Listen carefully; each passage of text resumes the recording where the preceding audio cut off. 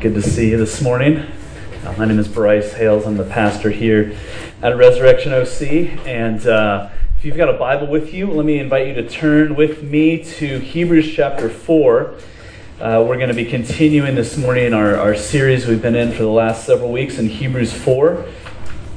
And the premise of the book of Hebrews is this: Jesus is better than everyone and everything. And so the question that we've been coming back to is this: if Jesus is better than everyone and everything, is that enough for you? Is Jesus enough for you? And the author of Hebrews is kind of making this case where in every chapter he started off saying, Jesus is better than angels, and Jesus is better than Moses and the prophets, and Jesus is better than the temple. And in chapter 4, he starts talking about rest.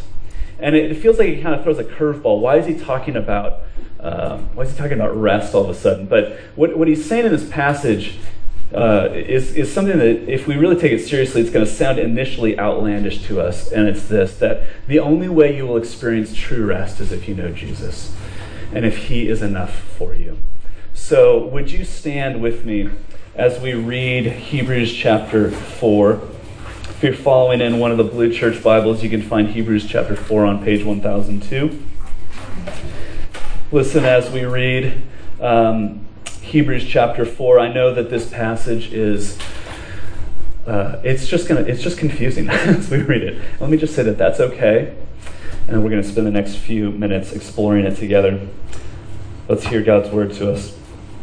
Therefore, while the promise of entering God's rest still stands, let us fear lest any of you should seem to have failed to reach it. For good news came to us just as to them, but the message they heard did not benefit them because they were not united by faith with those who listened. For we who have believed enter that rest. As he has said, as I swore in my wrath, they shall not enter my rest, although his works were finished from the foundation of the world. For he has somewhere spoken of the seventh day in this way: and God rested on the seventh day from all his works. And again in this passage he said, they shall not enter my rest. Since therefore it remains for some to enter it, and those who formerly received the good news failed to enter because of disobedience, again he appoints a certain day, today, saying through David so long afterward in the words already quoted, today, if you hear his voice, do not harden your hearts. For if Joshua had given them rest, God would not have spoken of another day later on. So then there remains a Sabbath rest for the people of God. For whoever has entered God's rest has also rested from his works as God did from his. Let us therefore strive to enter that rest, so that no one may fall by the same sort of disobedience.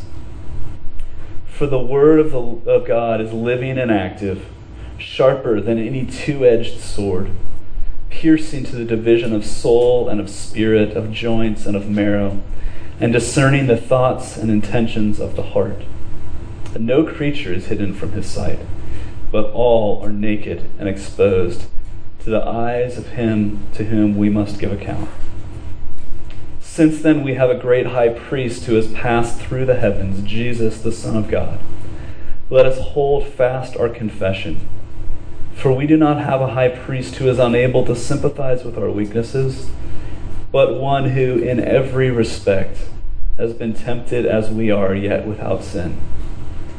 Let us then with confidence draw near to the throne of grace, that we may receive mercy and find grace to help in the time of need. This is God's word. Let's pray together. Oh God, we are tired people. And God, we long for rest. God, we are tired because life is hard. We are tired because we live in a world where people created in your image are attacked in their places of worship. God, we live in a world where mass bombings are a reality. And we're tired.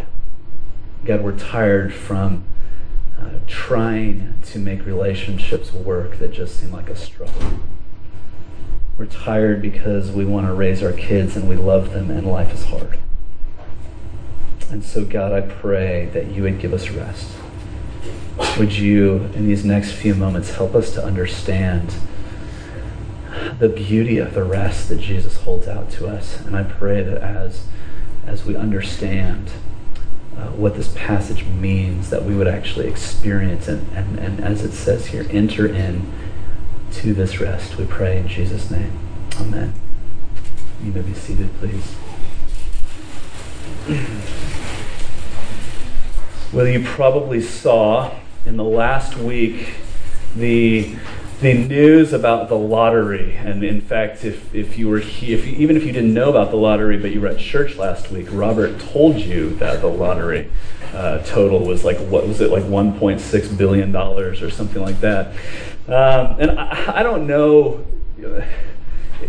how that strikes you.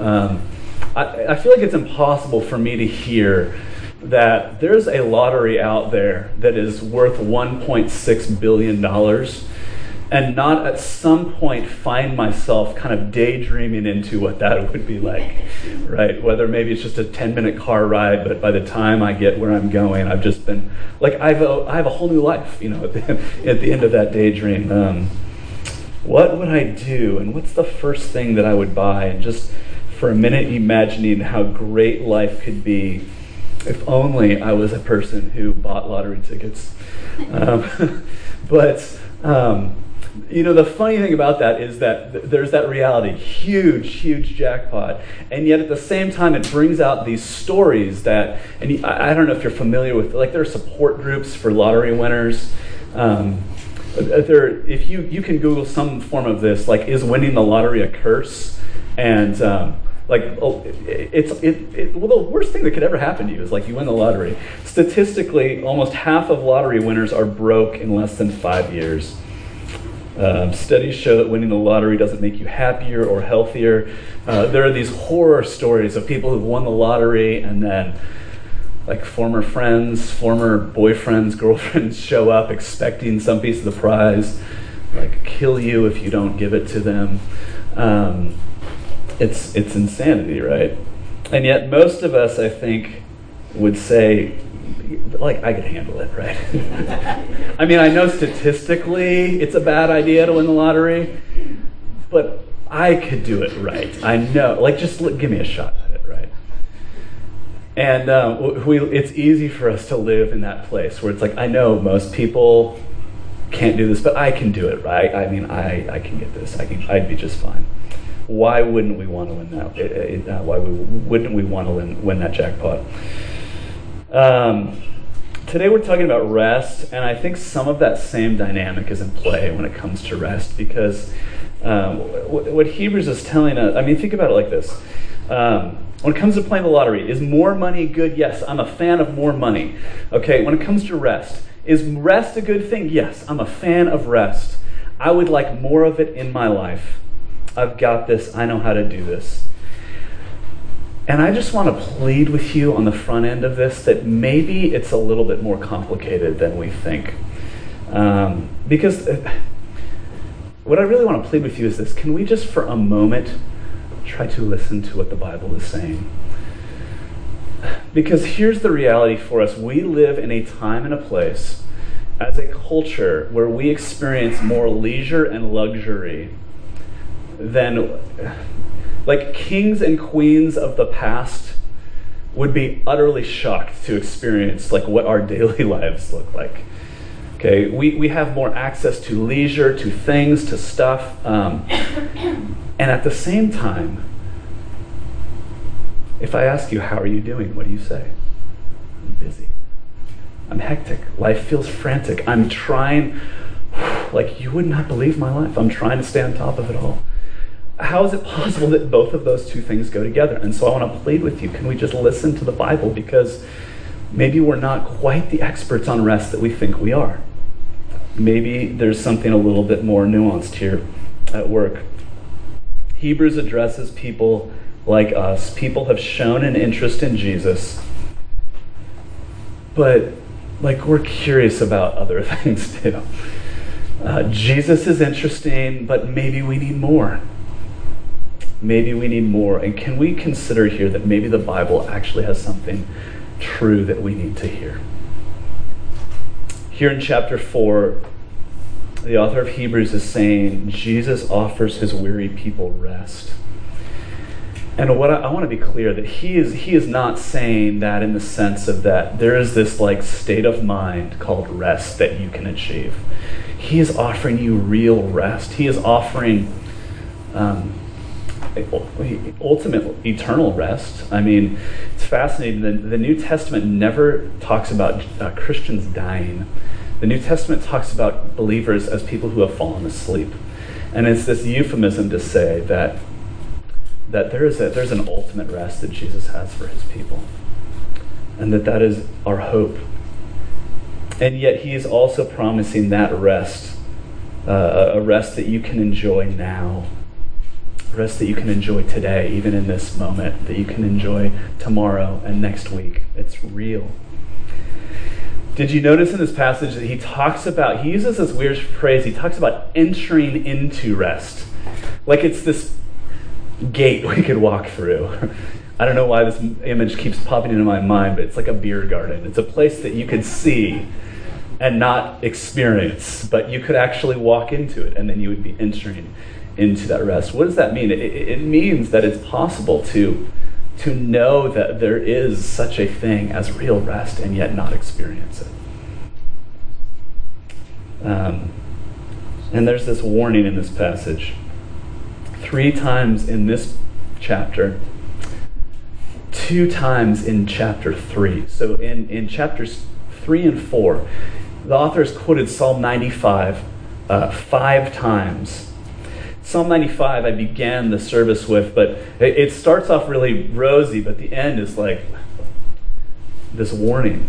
And so what's happening in Psalm 95 is there's this warning that is saying to God's people. It's talking about the Exodus, and it's talking about the people who came out of slavery, the Israelites, as they came out of slavery in Egypt, and they entered into, they were supposed to enter into the promised land. They grumbled against God, and so they wandered through the wilderness. And what Psalm 95 is saying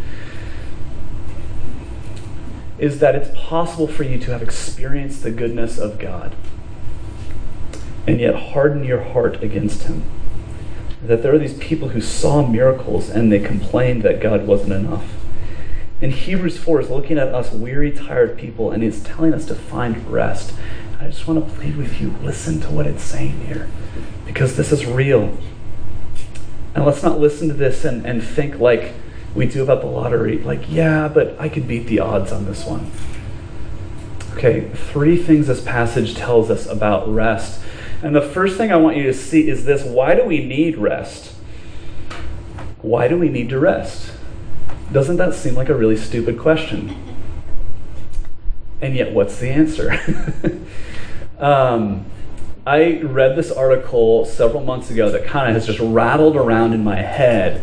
The headline, I Googled it this morning just to make sure this is true, and there's a bunch of articles on this, but scientists don't know why we need to sleep. Isn't that crazy? We do it every day. We dedicate a significant portion of our time to rest, to sleep. We know that if we don't get enough sleep, we are a wreck. We know that we need it. You don't need to be convinced that sleep is a good thing. And yet we have no idea why we need it. Why do we need to sleep?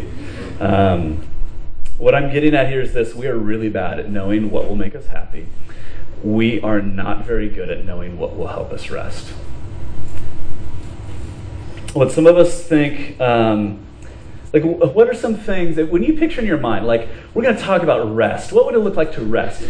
2 things that I think come to mind. The first thing is rest is just not doing things. We're doing things and then we stop. We stop activity, and that's rest, right? The second image that it comes to mind when we think about rest, deep rest, is a thatched roof on a cottage or a little cabana on the end of a pier, surrounded by the crystal blue waters of the South Pacific with a little drink with a little umbrella in it.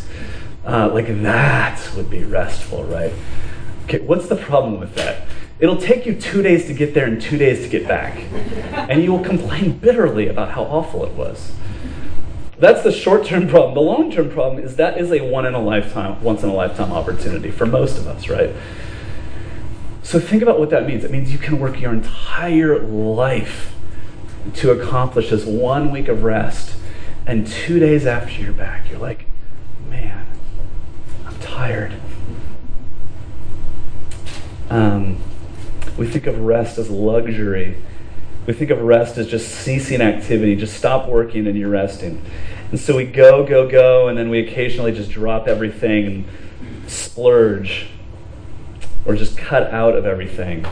We have these brief moments of rest, and then we come back and we're exhausted again, and we can't figure out why we're so tired. It's a little bit like this. We know that we need about 7 to 8 hours of sleep a night, Like, everybody knows that. Well, how much sleep do you need? About 7 to 8 hours, right? But if you were to get 8 1-hour naps every day, you would be an utter wreck.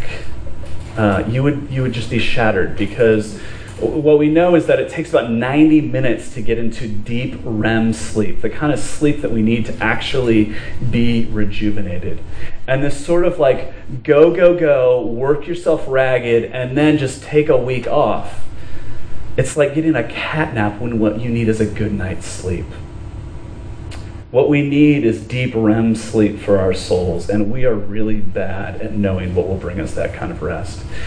I was reading a book this week, and it quoted this high-ranking military official, Colonel Didi Halfhill. She's a colonel in the Air Force, and it was talking about, she was presenting an award to somebody in a squadron of airmen.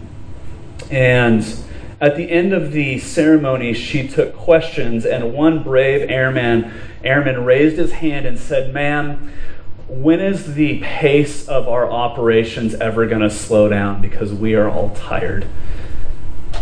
It's a brave guy to ask the colonel that, right? And she thought about it for a second, and she said, she wrote, there's about 40 people there, and the colonel said, "Would you raise your hand if you're exhausted?" And in this room of, I keep wanting to say soldiers, it's airmen, but you understand the concept. Like tough people, raise your hand if you're exhausted. Every hand in the room goes up, right? And then she kind of went out on a limb, because she said she'd just been reading this article in the Harvard Business Review about some research that had been done in the corporate world, where researchers had gone in and studied people who say that they are exhausted. And this research indicated that loneliness is often a factor in our exhaustion. And do you understand that what we feel is exhausted? Somebody says, "How you doing?" Busy. But the cause is loneliness. And so she then said, again, to 40 airmen who have all just said, "I'm exhausted," raise your hand if you're lonely. Now, that's a lot harder thing to admit to, especially in public. And she said that about a third of the people in the room raised their hand and said, "I'm lonely." And so the point is this: if you think the problem is that you're exhausted, what's the solution? Take some time off. Like, take a week off. And so you stop your work and you go into a place where you're probably more socially isolated. And if the real problem is that you feel disconnected, and you respond to your sense of busyness by saying, "I'm just going to check out for a little while," you're actually exacerbating the problem instead of solving it. And that's why we have to understand why we really need rest, because thinking that we can just go, and then occasionally stop everything is like taking a cat nap, when what we need is deep REM sleep. And Isaiah 57 describes people who do not build their lives on the living and true God in this way. It says, they are like the tossing sea, for it cannot be quiet, and its waters toss up mire and dirt, and there is no rest for them. We are restless not because we're so darn busy, but we are restless because we are living like a duck, trying to keep it cool on the surface, but kicking like crazy where nobody can see. We need rest because there is this inner angst in each of us that feels like Isaiah 57 says, like the chaotic tossing of the sea. There's this internal churn that says, I haven't done enough. I haven't finished. I haven't yet done enough. What we're really saying is, I don't think that I am enough. I don't think that I am enough. And our busyness is just a symptom. It's not a cause. All of us are looking for a place of security. I think what every one of us wants ultimately is somebody who knows us to look us in the eye and say, I know you, I love you, I'm proud of you, I care about you. You make me happy. You are enough. I'm satisfied with you. And we are restless because in each one of us, deep down, is the suspicion that we're not enough. And it's exacerbated in the world that we live in because, think about this, we live in a culture that is designed to tell us that we are never enough. Our economy would collapse if for 1 year we just decided that we don't need to buy anything other than what we need. Like, think about this. How many people in this room would lose your job if nobody bought a house or a car or entertainment or just, our economy would collapse if we just bought food for a year. We live in a world that's designed, we're designed to feel like you're never enough. And so we live with this inner churning. Why is it so hard to unplug? Why is it so hard to unplug? Because there's always more to do. I've never done enough. There's always more to do. I've never finished. I never get to the point where I've done enough or I am enough. And so we live with this constant churning like the tossing sea, and we try to keep it at bay. We try to outrun it, or we try to distract ourselves from it, and yet it's always there. And every once in a while, we take this short little nap, like that's going to solve the problem. And we wake up, we come back to work, we take the week off, we take the weekend off, we come back, and that chaos is still there that says, you're not enough. You're not enough. And so if we're ever going to truly rest, yes, of course we have to stop doing things, but there's something deeper that has to happen. And so the second thing that you've got to see in this passage is where rest comes from. We'll only find rest, REM, rest for our souls, if we can calm that inner churning. And so you've got to see where rest comes from. Did you notice that in this passage twice the writer talks about the gospel? In verse 2, he says, for good news came to us just as to them. The them in this passage is those people that came out of Egypt and slavery that he's referring to in Psalm 95 that did not enter God's rest. It's the gospel there, the good news. And then verse 6, again, those who formerly received the good news failed to enter rest because of disobedience. That phrase, good news, that's what gospel means. This we talk about the gospel around here all the time. The word gospel just means good news. The gospel is the story of God's work in our world. And so this is what he's saying. Look at verse 4. It says, for he has somewhere spoken of the seventh day in this way, that God rested on the seventh day from all of his works. Okay, what is he talking about? What he's saying is, if you go all the way back to Genesis 1 and 2, God creates the universe. He creates all that there is.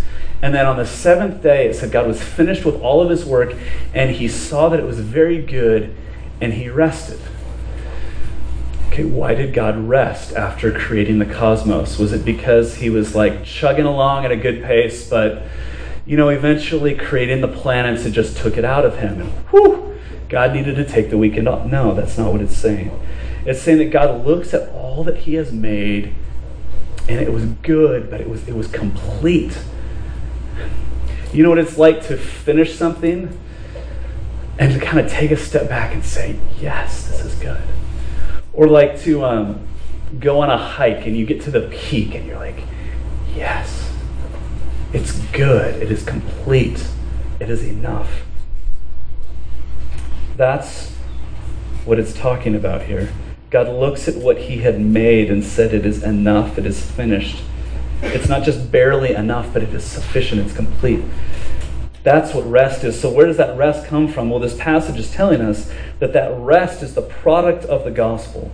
Rest is not something, we have this idea that like, if I work enough, I can actually get to the point where I can rest. This passage is telling us that the opposite is true. Rest is the starting point because it's the product of what God does in your life. And because he has calmed that inner churning in your life, then you can go out into the world and do good work. Here's the options before you. Either you can rest by finishing everything you have to do to utter completion, utter satisfaction to your bosses, your spouses, yours. Like that's an option for you, and then you can rest. I don't know about you, but when I look at my phone, there are so many badges of like numbers, unreturned calls, texts. Like I got so many of those red numbers on my phone. And part of me, like, and you feel this too. Like I say that, and even right now, I'm like, yeah, aren't I? I'm so important, right? Like I'm so busy. People need me. Like it's this badge of honor, but inside there's this churn that says you can never get it done. And so you can't really rest. So that's one option. Check off all of those things. And then you can rest. Or you can experience true rest because the gospel is true. Through the good news that you are enough because of what God has done. The gospel is the good news that you are enough not because of what you have done, but because there is somebody else who finished his work. What the gospel tells us is it starts with creation, that God created everything and then he finished it and he was done and it was good and he rested. But even though he invited us to live in his rest, we rebelled and said, no, that's not enough. I want to do it myself. And after we rebelled, God came again in the flesh in Jesus, and he lived the perfect life. He checked every single box. And then he goes to the cross and he suffers in my place, in your place. And the final words out of his mouth before he died were, "It is finished." It's done. Jesus says, I came to do this. I have finished what I came to do. If you take that even a step further, after the resurrection, we looked at this a couple weeks ago. It says in Hebrews, he ascended into heaven and he sat down. Why? Because he is done. His work is done. And when we put our trust and our faith and our hope in him, only then will we experience what it's like to really rest. Because the gospel comes to us not with this message of self-esteem that says, like, you just got to believe in yourself, little soldier. You're good enough. No, the gospel comes and says, you are enough because you have a Savior who finished his work and you are enough in his sight. He loves you. And that is such good news. I know initially most of us would prefer to say, no, I would prefer to do it myself. But it is such good news that you are enough, not because of what you've done, but because of what somebody else has done. I heard a friend said it like this: the gospel is that you don't have intrinsic value, but you have extrinsic value. And what that means is this: to have intrinsic value is what we all want. Intrinsic value is the idea that my value originates within myself. And extrinsic value is the idea that I have value because of something outside of myself. So my friend Ricky Jones used this illustration. He said, I think it was his niece or somebody had lost like the diamond out of her engagement ring, and she'd been married for a long time, and the prong got hit or whatever, and the big diamond fell out and she lost it.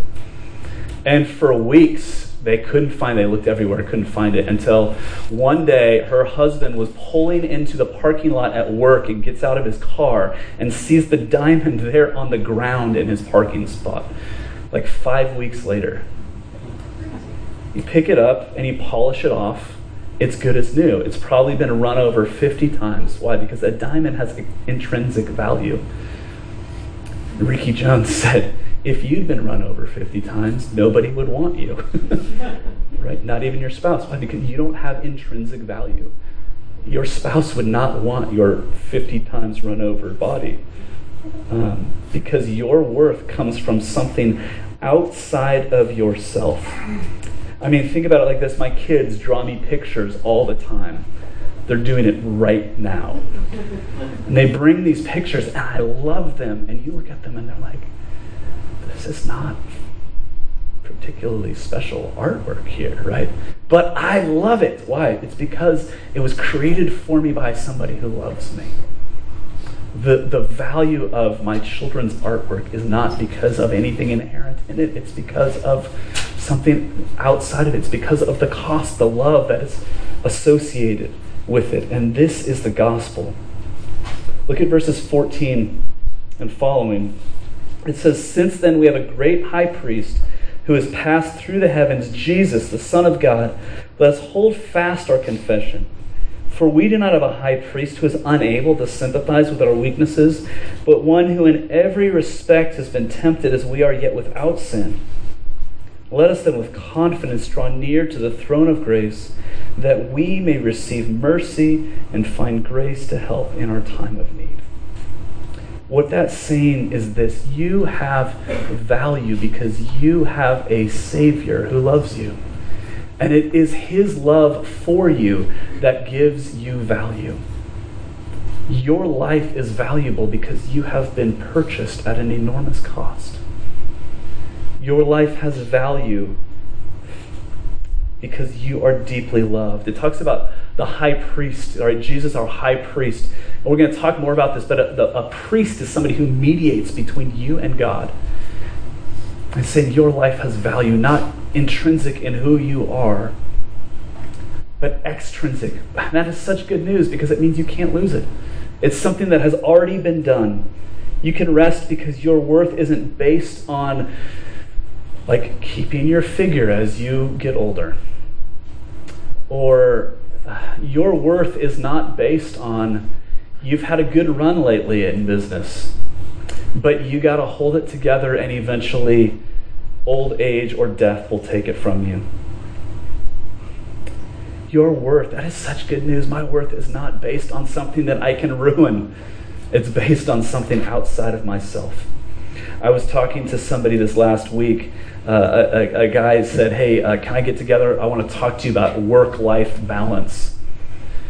And I said, that's a thing that I'm an expert at, so I would be happy to talk to you about work-life balance. And I'm talking about what's going on, and he says, I go to work, and my wife is always just frustrated that I work too much and that I give my best time and my best energy to my work and not to my family or not to my marriage. And he talked about this for a while. I said, I don't know what to do. I said, what do you think the problem is? And he said, I think the problem is that she's afraid I don't love her enough. And so I said, so do you think that 1 more hour with her a day or 10 more hours with her a day is going to solve that problem?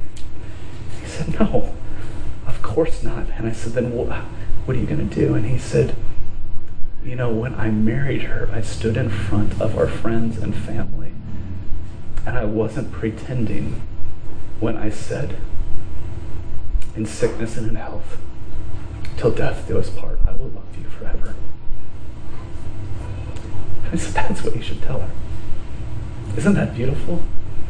It's not, more or less time that's going to make a difference. But she will never feel like she is enough until she hears it from her husband and ultimately from her Savior. That's where rest comes from. But finally, the third thing we need to see is this: how do you actually enter into God's rest? You know, that phrase of like rest as a gate we can walk through. How do we actually do that? And in verse 11, he says, "Let us therefore strive to enter that rest." Now, that seems like a strange way to put things, doesn't it? You got to work really hard to rest. What he's saying is that rest is not something that's just going to happen. And of course, resting involves stopping doing the things that you do. Like, don't work. Like, stop working if you're going to rest. But it involves efforts and it involves intentionality if you're going to enjoy the rest that God has for you. It won't just happen. You may get a cat nap by running yourself ragged and then stopping.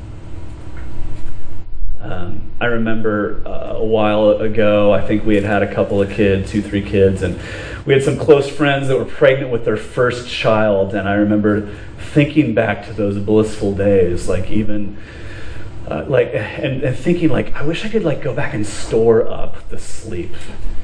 You know, the thing that stinks about that is that like it's gone in a day. No matter how much sleep you could ever stockpile, the next day it's gone. You might get a cat nap by running yourself ragged and then taking a day or a week or a month or a year off. But to get true REM rest, gospel rest, you have to strive to enter it, which means you can see that it's there and not enjoy it. So how do you enter God's rest? Well, verse 6 says about these former people who came out of slavery in Egypt. It says, "Since therefore it remains for some to enter into God's rest, and those who formerly received the good news failed to enter because of disobedience." They failed to enter into God's rest because of disobedience. Now, that can sound like if you're going to enter God's rest, if God is going to give you rest, you'd better start obeying. You'd better stockpile a whole bunch of obedience. But that's not what it's saying. How can we enter God's rest? Well, three things. And I want to encourage you, write this down. Text it to yourself, but there are three, let me say this, simple but not easy things that you can do to rest. And the first is you need to believe the gospel. Verse 3, "For we who have believed enter that rest." It is those who have believed the gospel that enter God's rest. What does that mean? What I just said, that God created the world and then he rested. You need to believe that that was for you. That he loves you. And that he created a good world and then he stood back and admired it and said, this is good, and that he did that, not just generally, but that he did that for you. And you need to believe that Jesus, when Jesus lived, he did it for you. That his life was lived for you.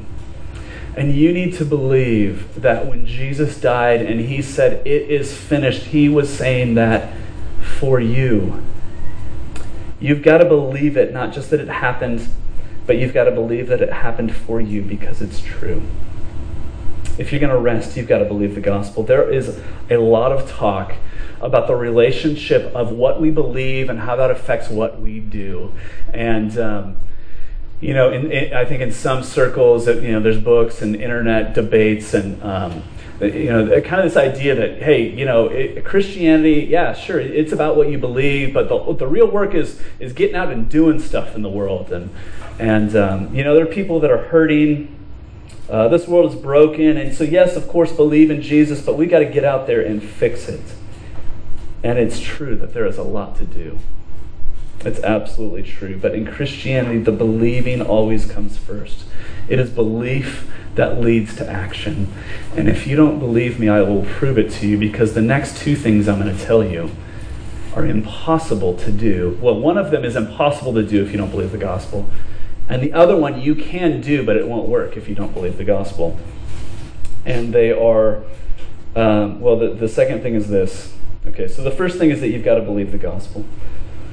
That is the only thing that will quiet that inner churn that says, I am not enough. The second thing you've got to do is you have got to rehearse. You've got to rehearse it through the weekly celebration of God's grace.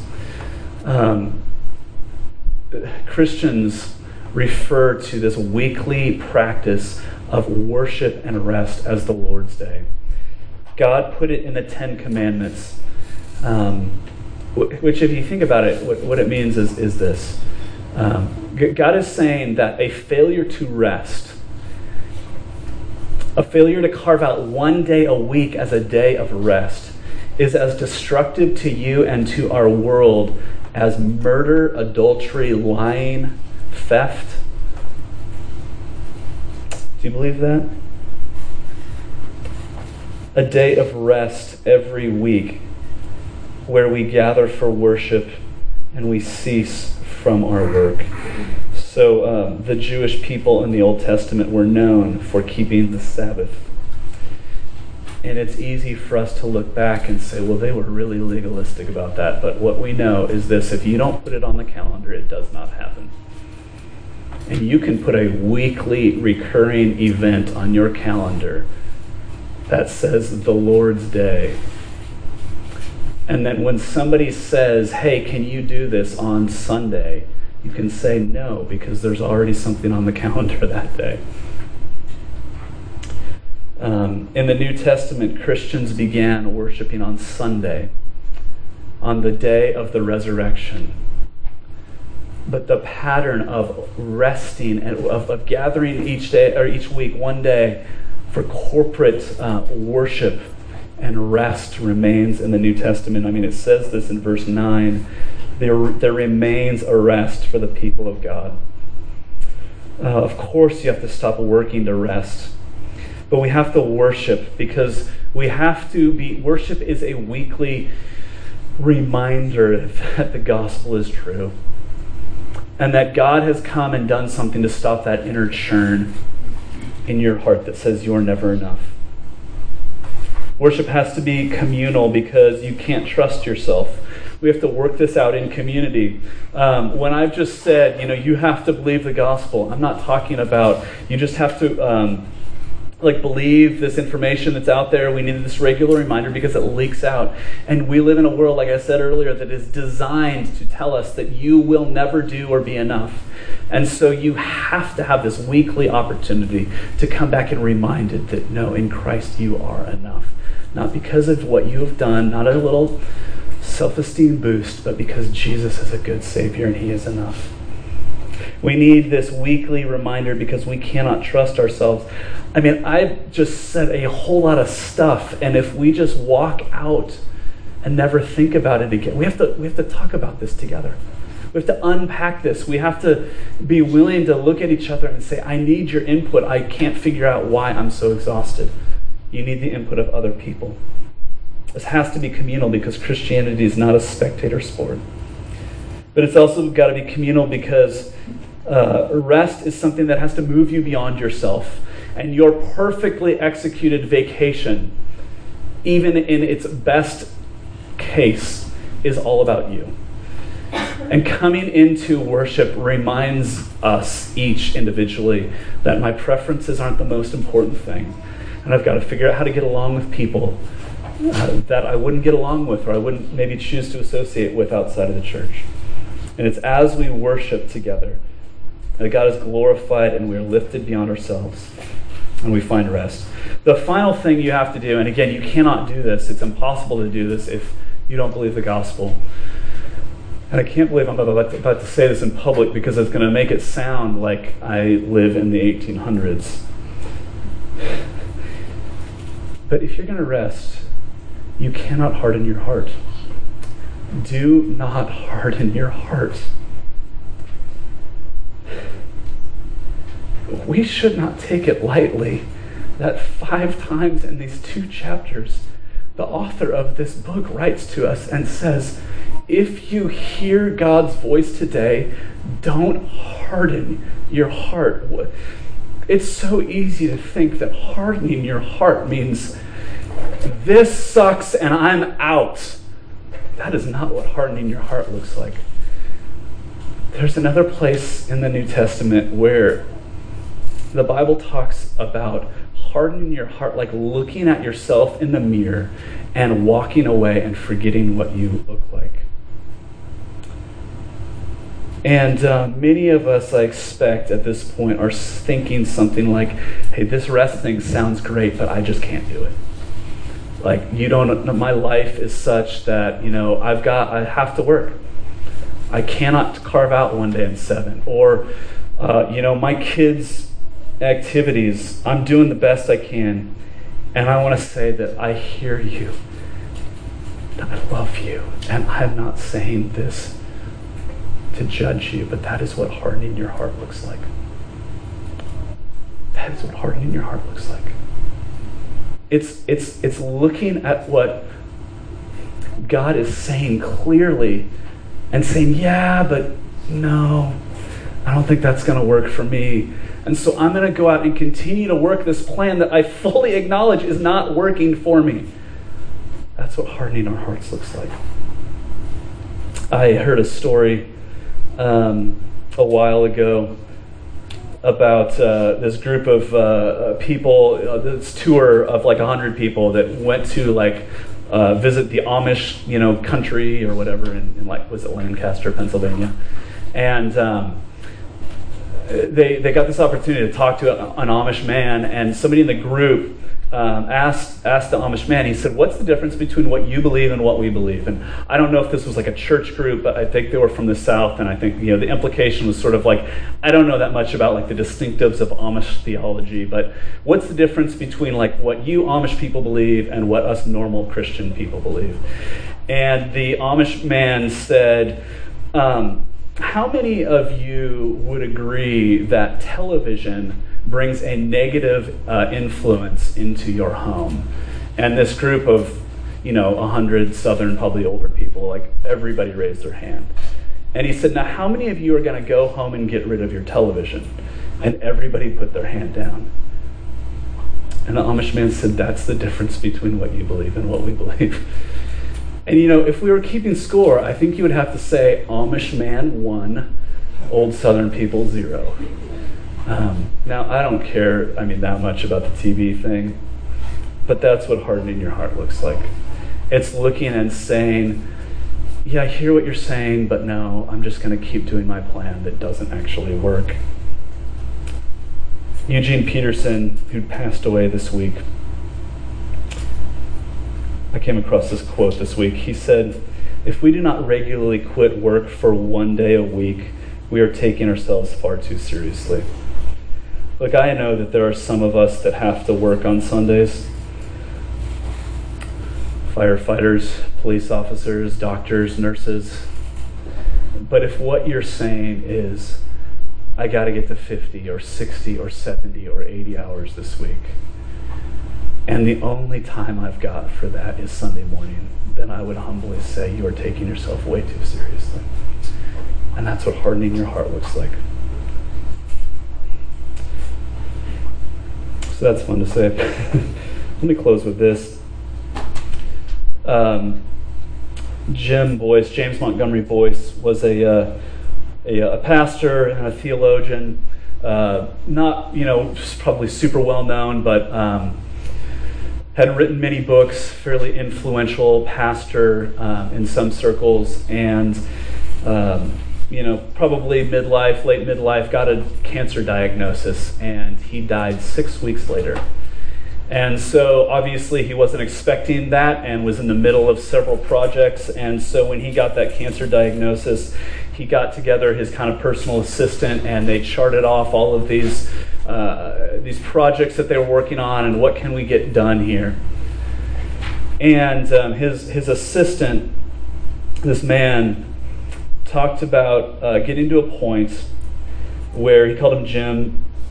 He said, Jim just looked at me and said, I'm done. And his assistant was trying to kind of motivate him and say, no, Jim, like, you got all these loose ends that you want to get tied up. Let's just work a little bit longer. And James Boyce said, no, my work is done. The time has come for me to lay down my labor. And the assistant said, but what about everything you wanted me to tie up? And he said, I lay those loose ends in the hands of Jesus, and I will trust him to work them out. That is only possible in light of the gospel. You have a Savior who loves you, who has finished his work in order to show you that you are enough. And you need to be reminded of that regularly.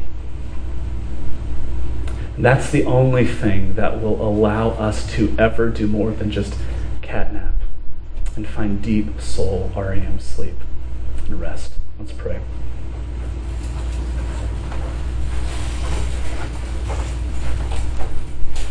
God, I just want to pray again this morning that you,